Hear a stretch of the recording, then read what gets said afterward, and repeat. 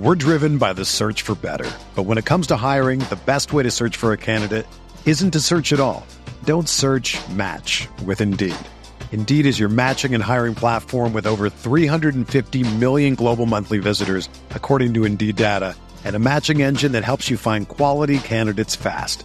Ditch the busy work. Use Indeed for scheduling, screening, and messaging so you can connect with candidates faster. Leveraging over 140 million qualifications and preferences every day, Indeed's matching engine is constantly learning from your preferences, so the more you use Indeed, the better it gets. Join more than 3.5 million businesses worldwide that use Indeed to hire great talent fast. And listeners of this show will get a $75 sponsored job credit to get your jobs more visibility at Indeed.com/Blue Wire. Just go to Indeed.com/Blue Wire right now and support our show by saying that you heard about Indeed on this podcast. That's Indeed.com/Blue Wire. Terms and conditions apply. Need to hire? You need Indeed.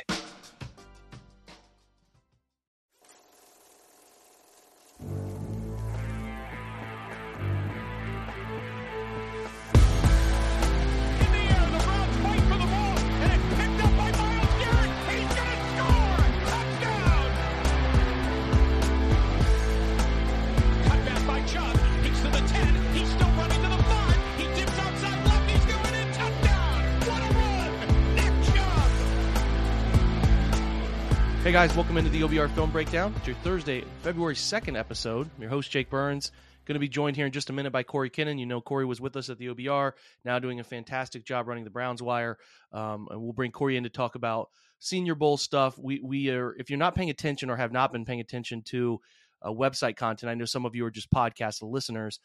I'm doing the role of daily mock coverage this year. Listen, I talk about this a lot. Like I'm not an in-season study of prospects. Guys don't have the time for it the way I want to break down the team. So when the season ends, it's important for me to kind of like start looking at prospects and playing catch up. And I don't even know if I catch up to the guys like Corey who do it all year round and focus on this stuff as a big part of what they do. But I can at least get a feel for some of these prospects and have a good amount of input to give you as we lead up to the draft. So it's kind of like hurry up, catch up mode for me. The Senior Bowl is a great little pit stop among several pit stops leading up to the draft, and I think there's a lot of fun angles to talk about these guys. We're 2 days into practice, so I wanted to bring you some content around that. And a reminder, again, looking at daily mocks, you're going to continue to get those at the OBR every morning, written up, every player that we take, some trades we do. Starting next week, Jack Duffin's going to join me and do a really, really in-depth look at the salary cap ahead of each day and players he projects the Browns sign, or keep from the current roster, re-sign, and then the guys that go on free agency and sign, and then I'm going to draft off of what he does. So that'll give us a better overall roster perspective on this whole thing. So keep an eye out for that. We're going to start that Monday, February 6th will be the first edition of that. Otherwise, we're bringing in Corey, who continues to do great work on the draft at the Browns Wire, does great work, not just on the team, but like I said, specifically focusing on the draft and lead up to it. And he does a good job putting out Twitter content around these players down there. Corey, what's up, man? How are you? Jake, it's good to be back. Good to be back. Always good to have you, man. Let's dive in pretty quick here. I think I want to start with a big question I have for you, Corey, because I've seen it kind of floated as I've gone through doing these mocks and looking at prospects. I think my Google search query about player prospect age is probably worn out by now. Like, God, this guy won't stop. So it's like trying to look up. I know you and I were going back and forth on a guy we like a lot, Tyler Scott. Like, hey, man, did he post a tweet on these days? Did he say, blessed to see another birthday at 18? Couldn't figure it out. I think he's young, but couldn't figure out the exact age. You're trying to figure out some of these ages that aren't listed. And when I think about this, like I think about the bending of the way the Browns have done their draft. Now, we have a general idea of what they'd like to do, right? We're 3 years into Andrew Berry drafts. We know about the age guardrails. We know about position prioritization, but they have been noted to say we are not as bound by those things as you think we are, as they moved up to go get JOK. And they've bent on some different things that we maybe didn't think they would. The big question for me is the spot of this roster. I can see both perspectives on this. I can see the angle of the Browns should continue to draft young just because they're trying to win more now in the immediate. And we do tend to, most of us see it this way, that the Browns are now fully inside their window of win now. Whether you want to think that's 2 years like I do, or you want to think that's longer, that's your prerogative. But I think it's very fair to say that between the coach's tenure here, between the now quarterback who will be off of a suspension situation, and the structure of which guys they have who are veterans hitting their prime, we are certainly in an inarguable win now scenario. And that to me brings about the question, Corey, of does that change draft strategy? And what I mean by that is the Browns have generally glossed over, at least early on and into the middle rounds, they've bent more on late picks and obviously clearly UDFAs, but you continue to see them ignore older prospects. And what I mean by that is generally guys who are 23 at or around the time of the draft, or 24, those older prospects, 23, 24, they stay away from. They draft guys 21, they've gotten into the 22. They prefer to go as young as possible. But I do think you can see now where maybe, and the reason I say I could see them bending on this, Corey, is because they are in a position where some positions need help right away. And in an ideal world, you're bringing in rookies, they're not playing big roles, and then they're developing into roles. It's not always that way. So to me, at this point, based on what you're trying to do, looking at, say, taking somebody who's 21, not as refined, not as good as somebody who's 23, I think that carries more risk now than it did a few years back. So I'm curious, do you think they've been, let me ask it this way. Where do you stand on taking a guy 23-ish?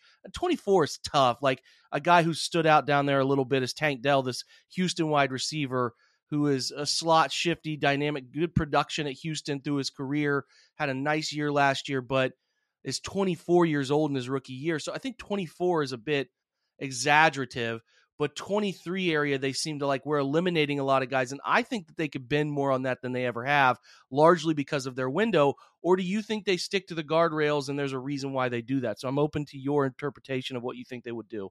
Yeah, I can kind of see it both ways. Again, I see the avenue of them saying, our window is open, but we want to build longevity. We want to build long-term success. And the way to do that is to stick to our plan. And, by the time a guy is in that fourth year, he's only 25, 26, and he's not 28, 29, almost 30. So I kind of get that. But I do think they will push it this year for a multitude of reasons. And maybe the biggest reason is that this is one of the smaller draft classes we've seen in a while. Numbers wise, now with NIL, a lot of younger players are going back to school because schools are offering them more money than they'd see on their rookie contract, or matching the amount of money they'd see on a rookie contract. So given just the sheer numbers in the draft class, I would say, yeah, they're going to bend on it. How much? Who knows? Again, there are a lot of really young, talented players that positions of need, though. So I still think it could be a tiebreaker between like a Cedric Tillman out of Tennessee and a younger receiver. So I think it could be some sort of weight, some sort of mechanism to make a decision for them one way or the other, unless they have like a really strong leaning. But I think they're lucky that a lot of these guys that in positions need defensive tackle, defensive end. Defensive end has a little bit older. Like Will McDonald's a really good player out of Iowa State. He's a fifth year. So there are some older guys in the edge class, but for the most part, we're talking about wide receivers. We're talking about defensive tackles, and these guys are young anyway. So I don't know if they'll be forced to. I thought they came out of it more than I expected them to last year. But you're right, at the top, it'll be interesting. I would tend to say probably not a lot because, again, I don't know if they're going to have a guy that high on their board that's going to push it if they stay at 42. If they trade back into the third like they did last year and try to recoup some picks for the future, then that's a different story. But I don't know if they'll be put in that situation early on. Of course, all things considered equal, you would take the younger player. That's a no-brainer. But if you just continually ignore guys who are clearly pretty good, who are at that 23 or, God forbid, the age of 24 during their rookie season, I do think you can gloss past some players who can help you, especially when you're trying to go out and win the division right away. We all want you to take the youngest players available and the most talented of that version of player, but it doesn't always work out that way. It's not always black and white. So I think there's a little bit of skepticism on just ignoring those older prospects to favor younger ones.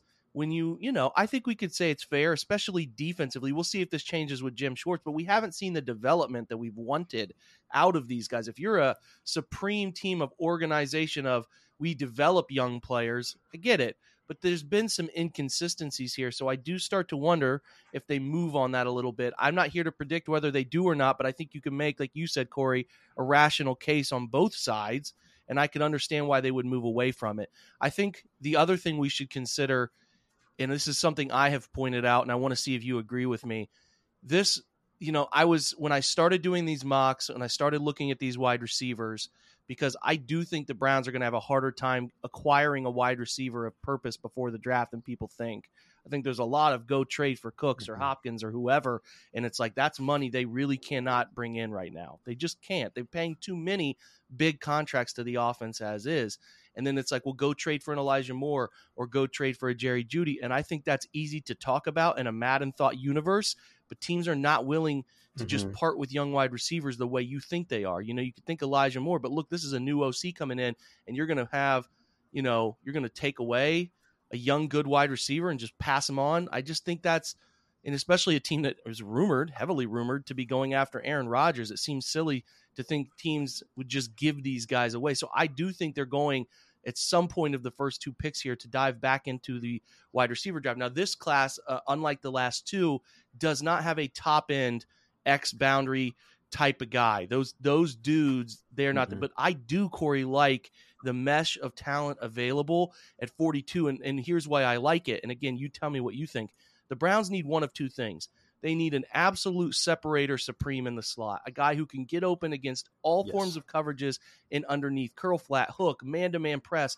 There are a ton of 42 options at that smaller-ish type of slot guy who can create separation, diverse route tree, but also they could use a lid lifter type, right? And there are a ton of guys, in my opinion, who can play Z, who can run downfield, run a vertical route tree, and really make an impact there. So I am actually relatively excited about picks 42 and 98 for opportunities at wide receiver. I think it's not top heavy, but it's day 2 heavy. Do you think that's true or not?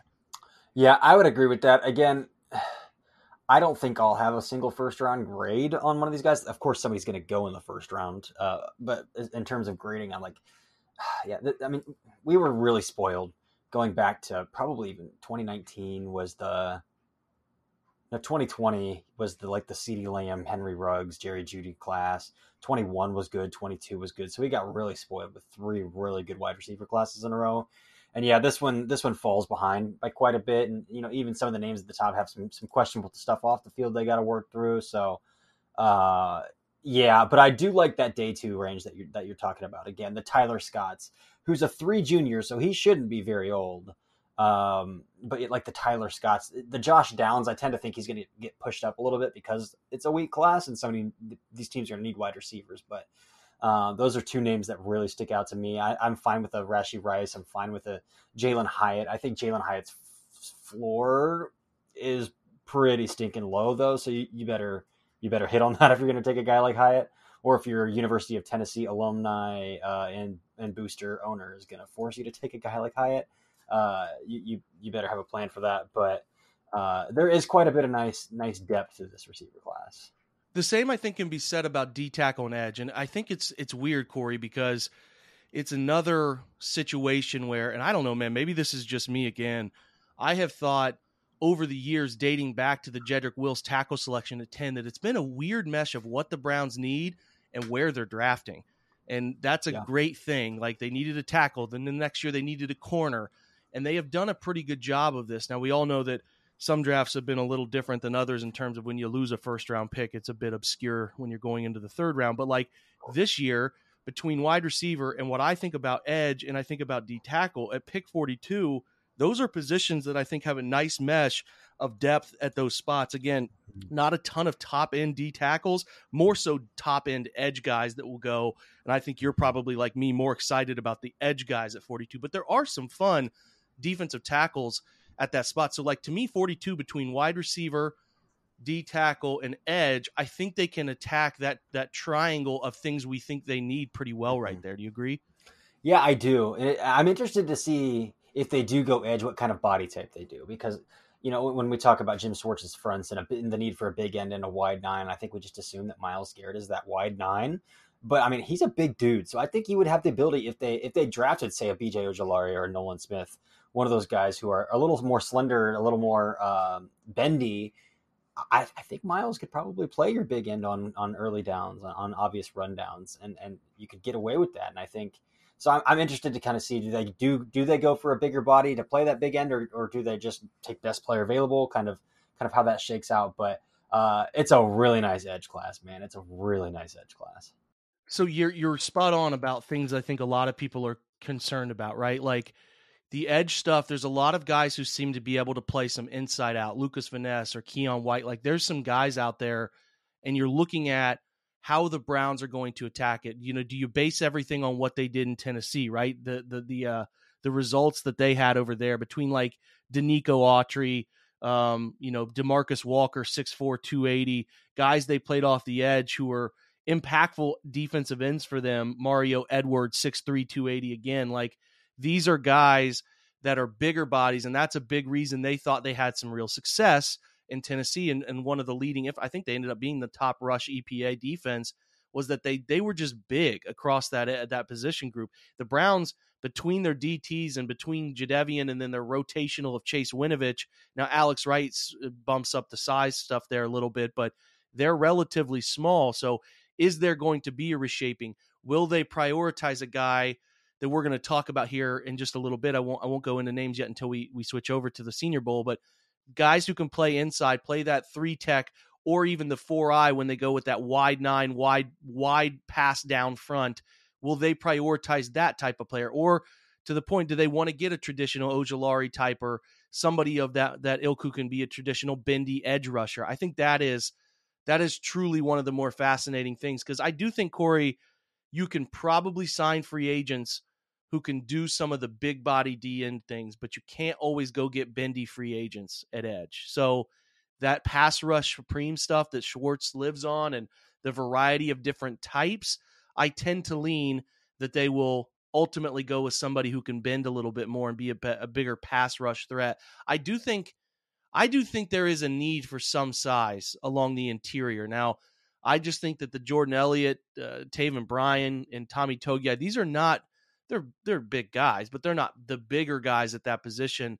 So I'll be curious to see if they juice up some of those guys or go after a Keandre Coburn type of guy who's a bigger body, like a true 320 to 340, one shade nose type who can handle being at least one guy who can take a double team, perhaps split them every now and again. Those are things we're paying attention to. So listen, we're early in this. Corey and I will probably talk 5 or 6 more times up until the draft. This is just early thoughts. I think there's a lot of good stuff here. So what we'll do is take our one break this episode, come back. We'll talk about two days of Senior Bowl tape, what we've thought, names that have stood out, and try to give you at least an idea of where things stand ahead of the weekend when things get real spicy with the Senior Bowl. So we'll be right back. We're driven by the search for better. But when it comes to hiring, the best way to search for a candidate isn't to search at all. Don't search, match with Indeed. Indeed is your matching and hiring platform with over 350 million global monthly visitors, according to Indeed data, and a matching engine that helps you find quality candidates fast.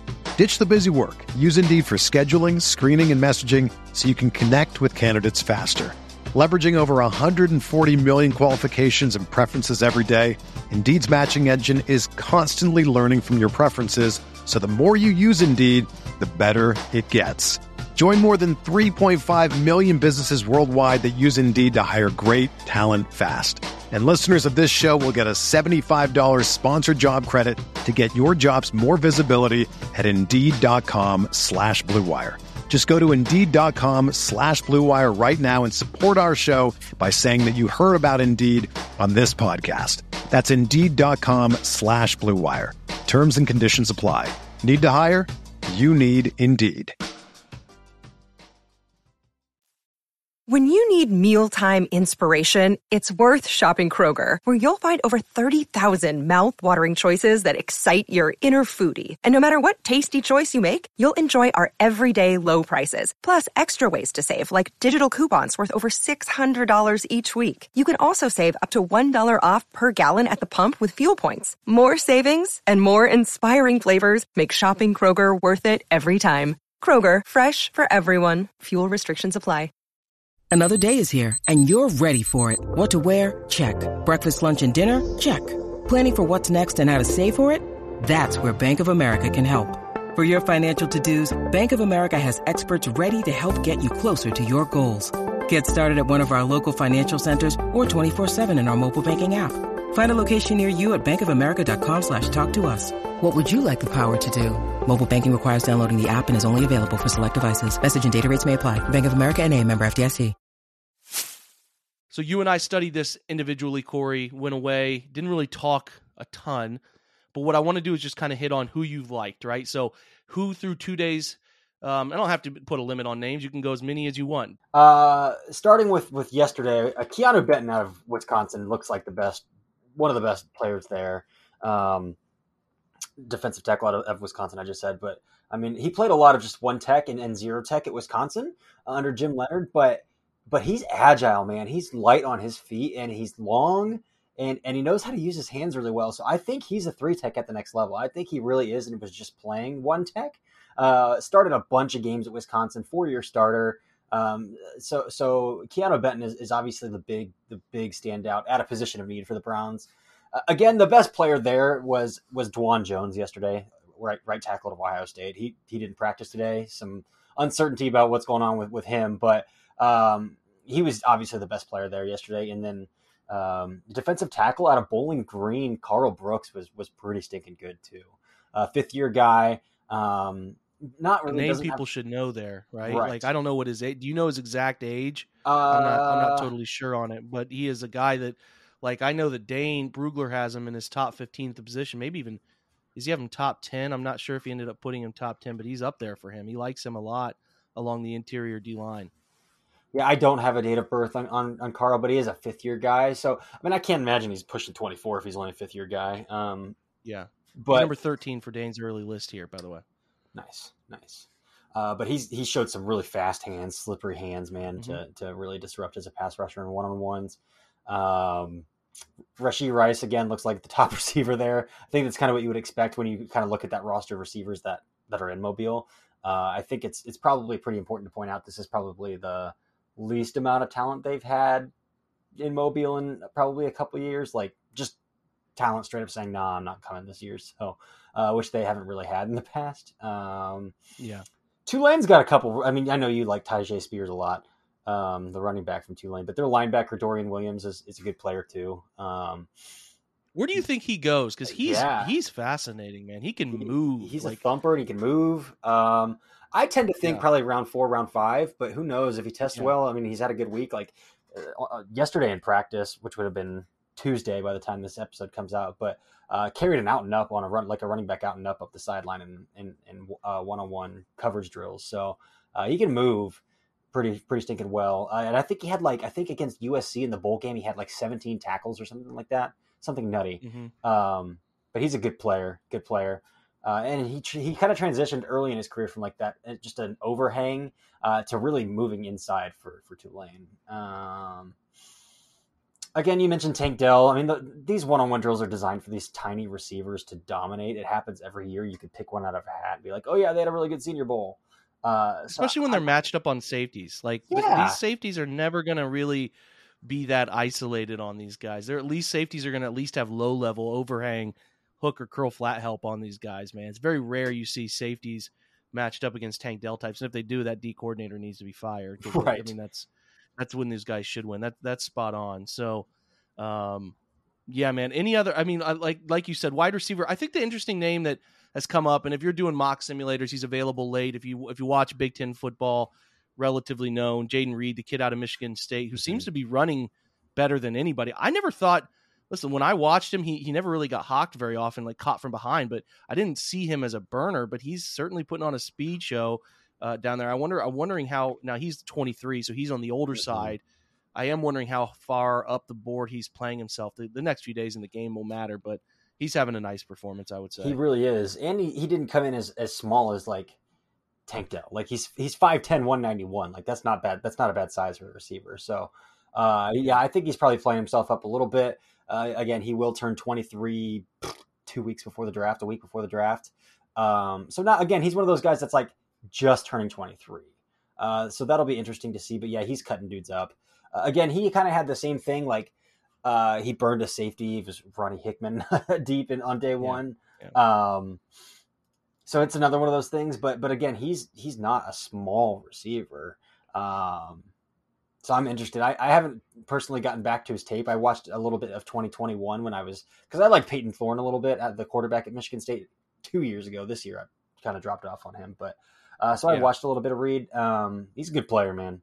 Yeah, I like him too. So other receivers I think have stood out. Just me watching. You tell me what you think. I think Jonathan Mingo, the Ole Miss kid, has had some really refined route running. I don't think the ceiling's all too high, but I do think he's an NFL wide receiver. Another smaller guy, Darius Davis, the TCU product, I think has been relatively solid too.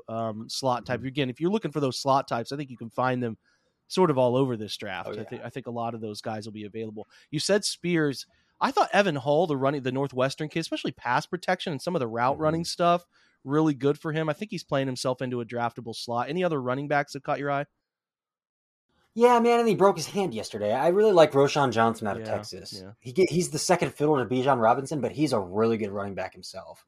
He was recruited as a quarterback, wasn't getting playing time as a quarterback, and decided, you know what, I'll switch positions, and became a running back, and was pretty productive playing behind Bijan. He's a thick dude. He's a good receiver, really good athlete, but he broke his hand yesterday.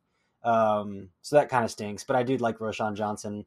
I liked Hull a bit as well, but I haven't been thrilled with the running backs, to be honest, outside. I mean, I like Kenny McIntosh as well, but I think Kenny McIntosh is probably going to go a little bit higher than where the Browns are going to be willing to take a running back. But I haven't been thrilled with the running backs. Yeah, well, they're a later group. I certainly think if the Browns are paying attention to one, it's in that 140s, potentially at the earliest, all the way down through the 7th round, and it's a very esoteric type of back. He's going to be, I mean, I think Jerome can do a lot of things they like Nick doing, so it's a guy who they think can maybe be a spill, a third down guy, a route running mismatch, something like that. That type of player is a role that they will need filled no matter what they do with that group, in my opinion. I want to look at a couple more things on defense real quick. This group of guys, specifically, we talked a minute ago about those tweeners, right? So, again, a freak guy from Northwestern, bricked up. You sent him to me. I watched some film, and then I've seen some highlights too. Adetomowa, and I think it's Adebare is how you say it. This kid out of Northwestern, freaks list guy. I mean, anytime Feldman's freaks list includes a player you're interested in, you love that.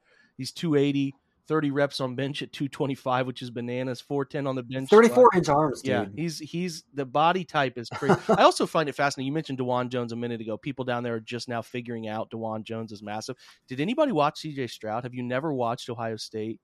He towers over everyone. It's like, oh my God, DeJuan Jones. Did you watch him? Like, it doesn't take much to figure that out.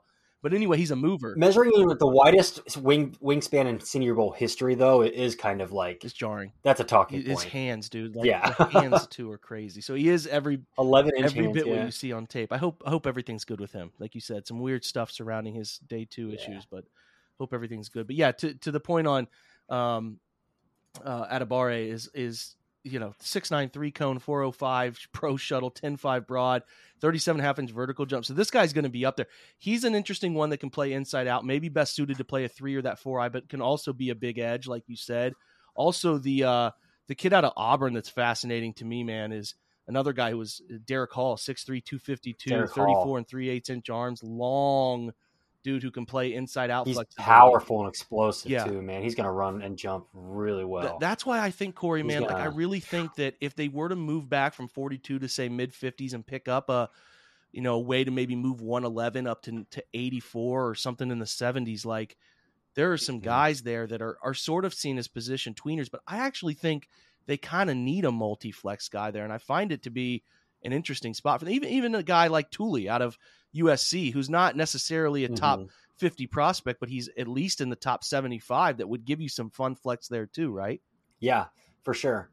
Again, you mentioned the 2 guys that I was going to mention out of the edge class. So both those dudes, again, I really like Derek Hall. I mean, in terms of linear explosiveness and like hand strength and sheer power, he's up there in the top of the class. But the drawback of his game is that he is linearly explosive, and his hips aren't very fluid. So that's pretty much it. And he's not super refined as a pass rusher outside of long arm, outside of bull rush. So, but there's a lot to like in terms of his ability to set a strong edge to gap out defenders in the run game. So really physical player.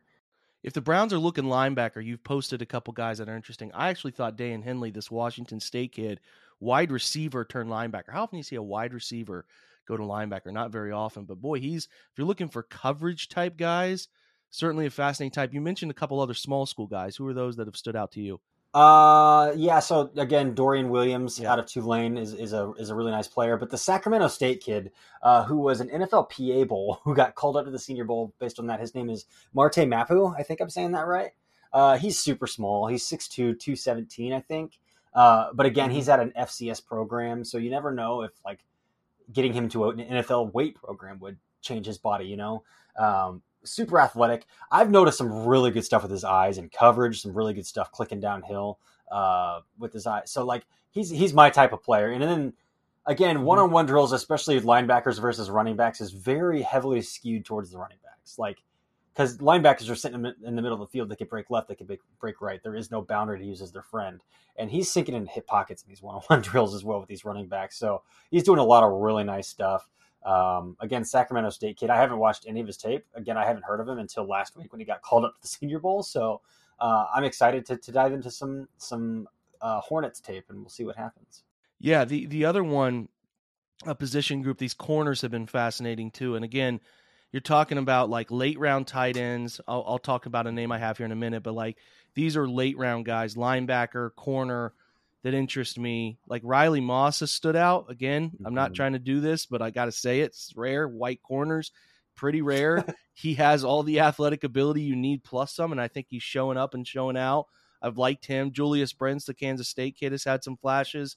Kyle Blue Kelly. Like, I think if they want to go get a guy that they think they can either add depth to the position or morph into that slot nickel role, I think there's some interesting ones. And if you're looking at safeties like Jay Ward, the LSU kid, has been kind of fun these first 2 days. Again, positional flex for him. Not sure what he's going to end up being, but it could be. He's ultimately that overhang safety that he can come down. He can play curl flat. He can play some man-to-man on bigger slots. Jamie Robinson, the kid from Florida State, he measured really much shorter in terms of like, you know, wingspan and stuff than we anticipated, but he's been showing out to me a little bit there too. Is there anybody else at the corner safety roles that have stood out to you, particularly in the first 2 days?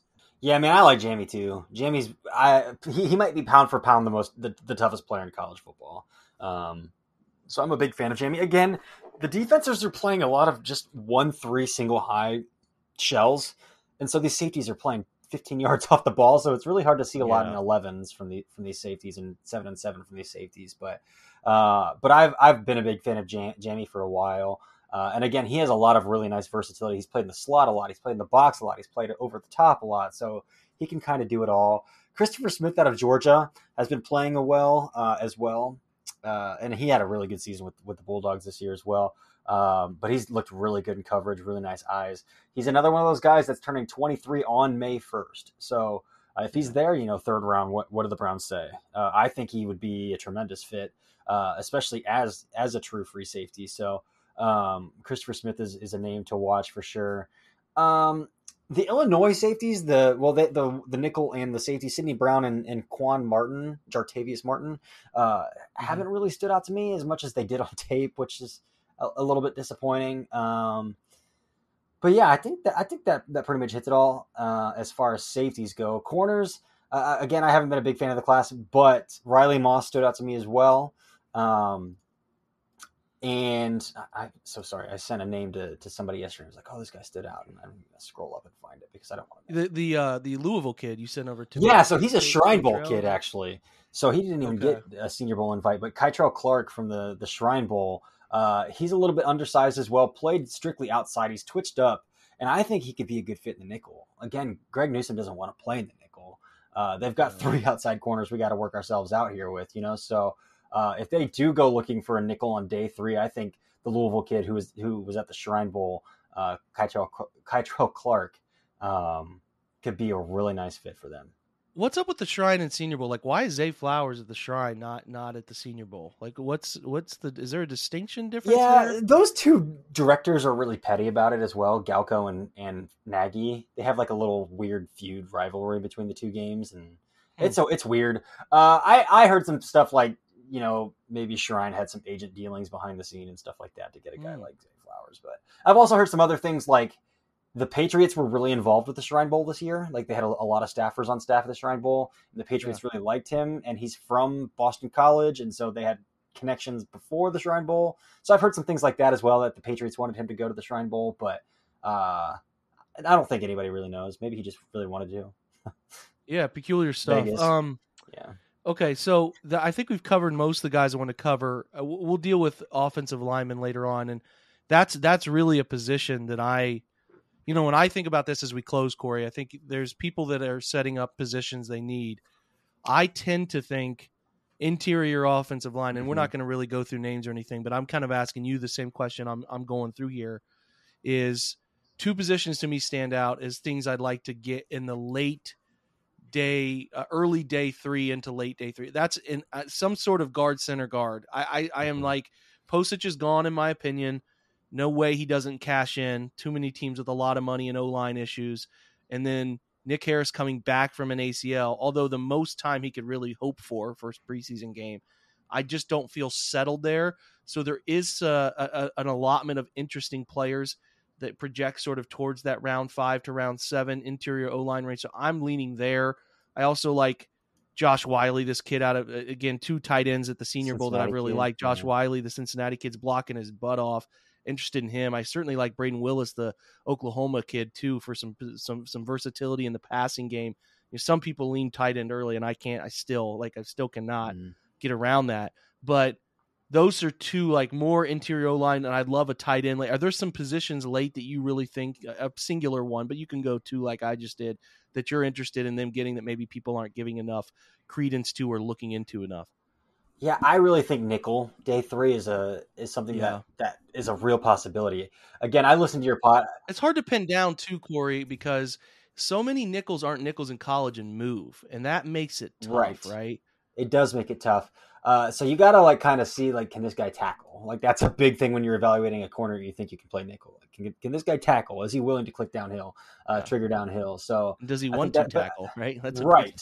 Because I mean, the Browns asked a lot of their nickels over the past 2 years, and again, Troy Hill had his woes in coverage, like that's pretty documented. But one thing you cannot say about Troy Hill is that he did not sling those run fits like crazy, because he was very good at slinging. You're very spot on.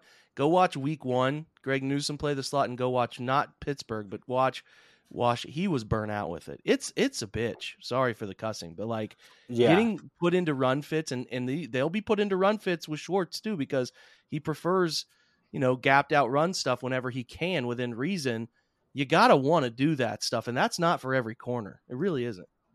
And that makes me think, like, if Jamie Robinson was there in the 4th round, even though he's listed as a safety, he plays a lot of slot, he loves the tackle. I think he would be great in that role.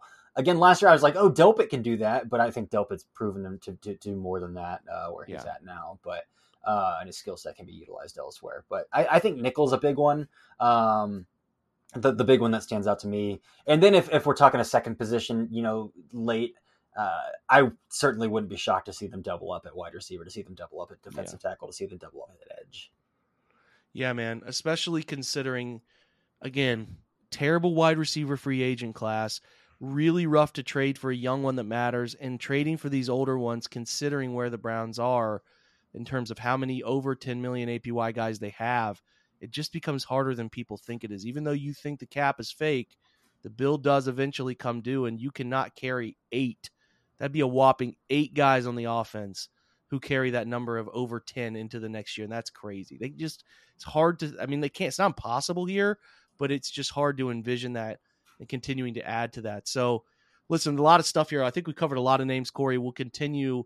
I know I will, and I know you will, through the next few days and through the Senior Bowl, try to give as much as we can. And then we'll get to the Combine, which is where the really fun stuff happens with, with these guys and obviously getting their testing numbers. And a reminder, the Senior Bowl doesn't define a prospect. Corey talked about the Illinois kids, the tape being better. The tape is what you trust. You got to remember, these guys haven't played football in a couple months. They're rusty. Who knows how much prep time these guys have put in for the Senior Bowl, and how the first 2 days of defining who these guys are, it's hard. So I really shy away from saying these guys have been bad, because it's hard. The tape is king. That's where you're going to figure out the most about a guy. Senior Bowl gives you another little evaluation tool.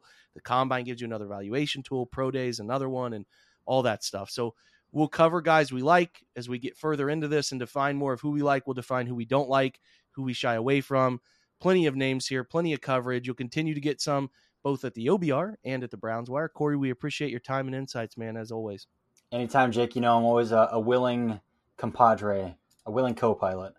Yeah, fantastic stuff as always from Corey. One of the best guys doing Browns draft content, period. So continue to follow his work at the Browns Wire and continue to follow his Twitter feed where he continues to put up a lot of names, tape, and highlights and all that good stuff that you need to feel prepared to do your own mock draft. Make sure you're following along with the OBR's daily mocks. As we get into February here, like I said, it'll be more fun. We'll have those daily companion pieces from Jack Duffin that define what we're doing in the draft and why we're doing it. And then obviously we will start getting into those live mocks where we'll have guests like Corey and many others from the Browns community come in, do a dueling mock draft, talk about guys they would pick, where they would pick them. And that's when it gets really fun. So through February and into March, we get a lot of information we need, a lot of data we need, and we start to really pin down where we could take guys. So a lot of fun stuff, and intertwined in all of that is the real and actual free agency and all the stuff around it. So we're just getting into hitting our stride of the offseason. The 2 weeks here between now and the Super Bowl is obviously a sort of dead period for the NFL, but the Senior Bowl is a nice breakup, a nice piece of content angle that we'll continue to try to cover for you to define some of those prospects. And then once the Super Bowl concludes, you hit the ground running with the Combine in late February, early March, and we're running and we're getting ready to figure out what your 2023 Browns will look like. So we'll continue to cover that for you at length. Thanks to Corey for being here. Thanks to you guys for also coming by. Remember, there are some pretty cool hats and shirts available through the link in my Twitter account that you can go out and purchase that supports this OBR Film Breakdown podcast. Every single dollar goes back to supporting this pod and the production of it. So I appreciate you guys for continuing to buy those. I've been really blown away by how many things have been bought. I appreciate there's some Nike stuff, really good gear. So appreciate that very, very much, guys. Have a good Thursday, and thanks for stopping by. Go Browns.